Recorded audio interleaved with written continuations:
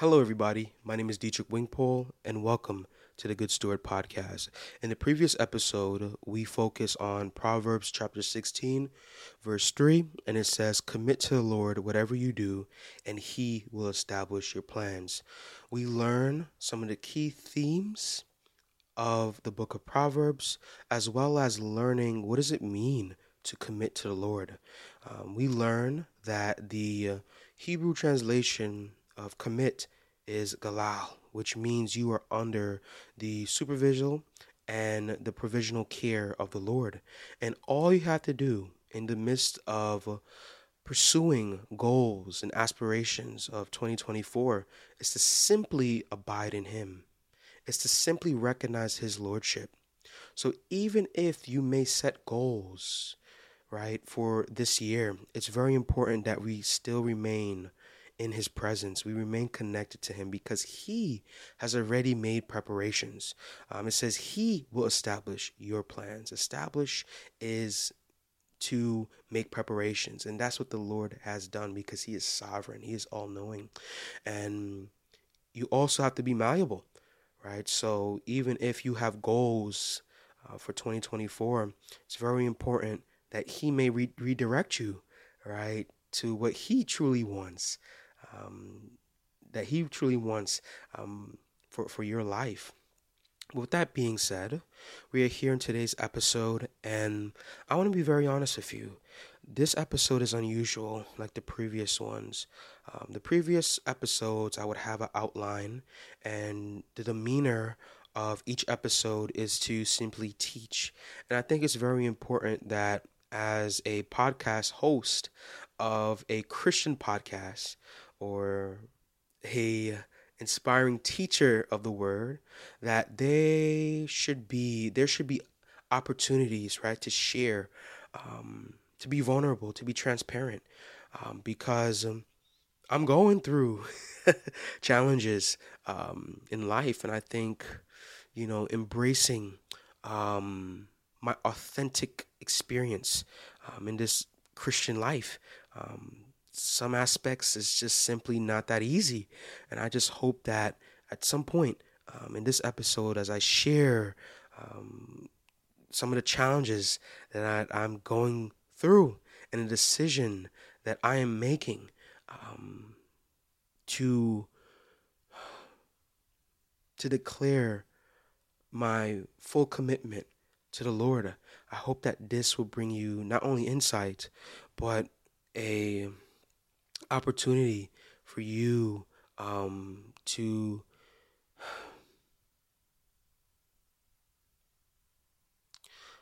an opportunity for us to have a conversation and build from there.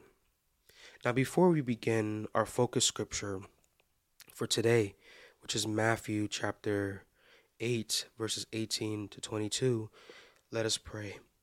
Dear Heavenly Father, thank you for your love, mercy, and grace. Thank you for this very opportunity. Oh Lord, I'm asking that in the midst of presenting this message, that you will help me be vulnerable. It can be very difficult to be vulnerable in front of you, amongst others, but you know our pain, you know our needs, and I yield to whatever challenges that I've gone through. I know that you will morph and shape me and to make me complete. We say this in Jesus' precious name. Amen. Amen. So as I mentioned before, the focus scripture for today is Matthew chapter 8, verses 18 to 22. And it says, "When Jesus saw the crowd around him, he gave orders to cross to the other side of the lake. Then a teacher of the law came to him and said, 'Teacher, I will follow you wherever you go.' Jesus replied, 'Foxes have dens, and birds have nests, but the Son of Man has no place to lay his head.' Another disciple said to him, 'Lord, first let me go and bury my father.' But Jesus told him, 'Follow me, and let the dead bury their own dead.'" See, this scripture is very short, but it's very vital in terms of how do we truly be committed to the Lord, the cost of following Jesus. Now, before we actually dive deep into these verses that was just read, it's very important to understand the context of the focus scripture. So we're here in Matthew chapter 8, and this was a series of events after Jesus delivered the Sermon in the Mount. And you can find that in Matthew chapters 5 to 7. So we're here in chapter 8. And if you were to read chapter 8 from the beginning, there was just, how can I explain it? There was this thrill of excitement, right? Thousands of people witness Jesus' teachings, right, on several things. And a lot of people came up to him, right? Like, for example, a man with leprosy, Jesus healed him. The faith of the centurion, where the centurion said that, help, my servant lies at home paralyzed, suffering terribly. And Jesus healed the centurion's servant. And then he started healing many more people. So as you can see, the very people who witnessed Jesus' teachings and witnessed the signs and miracles, there was a sense of alacrity, the sense of joy. Who is this guy? And now we see the zeal of the teacher of the law. He says, teacher, I will follow you wherever you go. I will follow you wherever you go. And Jesus says, but the Son of Man has no place to lay his head, right? You see the zeal. And another disciple said to him, Lord, first let me go and bury my father. But Jesus told him, follow me and let the dead bury their own dead. I want us to really focus, to truly focus on the last scripture. So when the disciples said to Jesus, my father is dead and I need to bury him, it's very important to note that I wouldn't say just Jewish culture, but any culture, when a significant other or a loved one dies, your main priority is to provide arrangements, right? And there's many considerations, right, in terms of funeral arrangements, and as well as if that individual left inheritance, right, to learn if you receive an inheritance.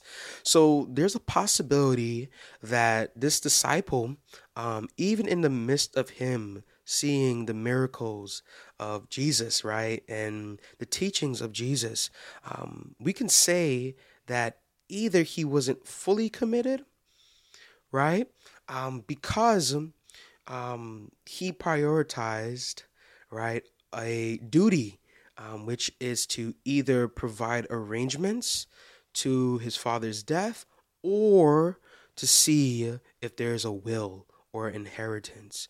So there is like a delay, so to speak. And when Jesus said, follow me and let the dead bury their own dead, he's not just talking about those who are physically dead, but also spiritually dead. And we need to understand here that the Sermon on the Mount was a monumental, iconic moment. This is the beginning of Jesus' ministry. And he simply doesn't have much time. He simply doesn't have much time. You see, Jesus' ministry demanded a lot in regards to the disciples. It demanded a lot of our attention. It demanded a lot of our time and our energy, right? And even resources. There were several disciples who poured out, right, and made arrangements to support Jesus' ministry. Several disciples traveled about all over, right, to support Jesus' ministry. And this right here, this scripture right here, I would say has been on my mind for quite some time over the last 2 weeks, as I was thinking about the very challenges that I am going through. I want to just provide a little bit of context. So today is Valentine's Day, and if you were to see a couple episodes back when the episode title and God turning no into a yes, I revealed to you that I experienced a breakup. And as of now, um, that breakup happened during last summer, and it finally um, just ended in October, September or around October. And as of February of this year, um, I've been really struggling to move on, to move forward, right? I've been plagued with this, idea that I'm not worthy, um, plagued with this idea that I was willing to give up um, a lot for this person. And I'm in this very strange but beautiful season in my life where I am looking towards pursuing the Lord. Like I'm left with no choice but to truly walk in my calling. Um, and I'll let you guys know that this process hasn't been easy. There was just some point over the last couple of months where after I get off from work, I would force myself to sleep. I just didn't want to deal, right, with the pain. I didn't want to deal with some of the internal struggles that I've dealt with. But I would say that the Lord certainly hasn't hidden his face in regards of the pain because I just keep being reminded. And last week, I just thought about everything, and I just cried, got up from my bed, and I just prayed, and I said, I cast this anxiety, I cast this pain onto you. Lord, I don't know what's my true direction because I feel like I'm starting all over again. I feel like I'm building something that was totally rebuilding my life, right? That was totally dismantled because I was willing to sacrifice so much for this particular person, and now I'm learning that in the midst of hardship, in the midst of circumstances, whether they are adverse or good, at the end of the day, God is good. And I know that He is positioning me to just share the gospel, to grow in Him, to be complete.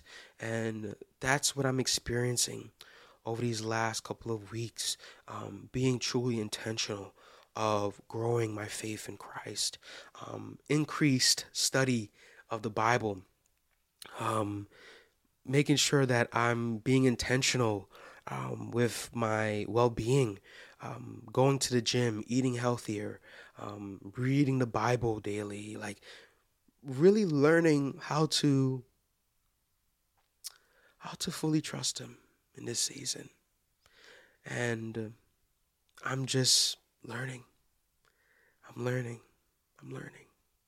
So while I'm still plagued with a degree of uncertainty of this season, I think it's very important, um, just like the focus scripture here, is to recognize that in order to be committed to Jesus, that you cast all distractions, you cast all circumstances that is delaying, hindering in what He wants you to do for your life.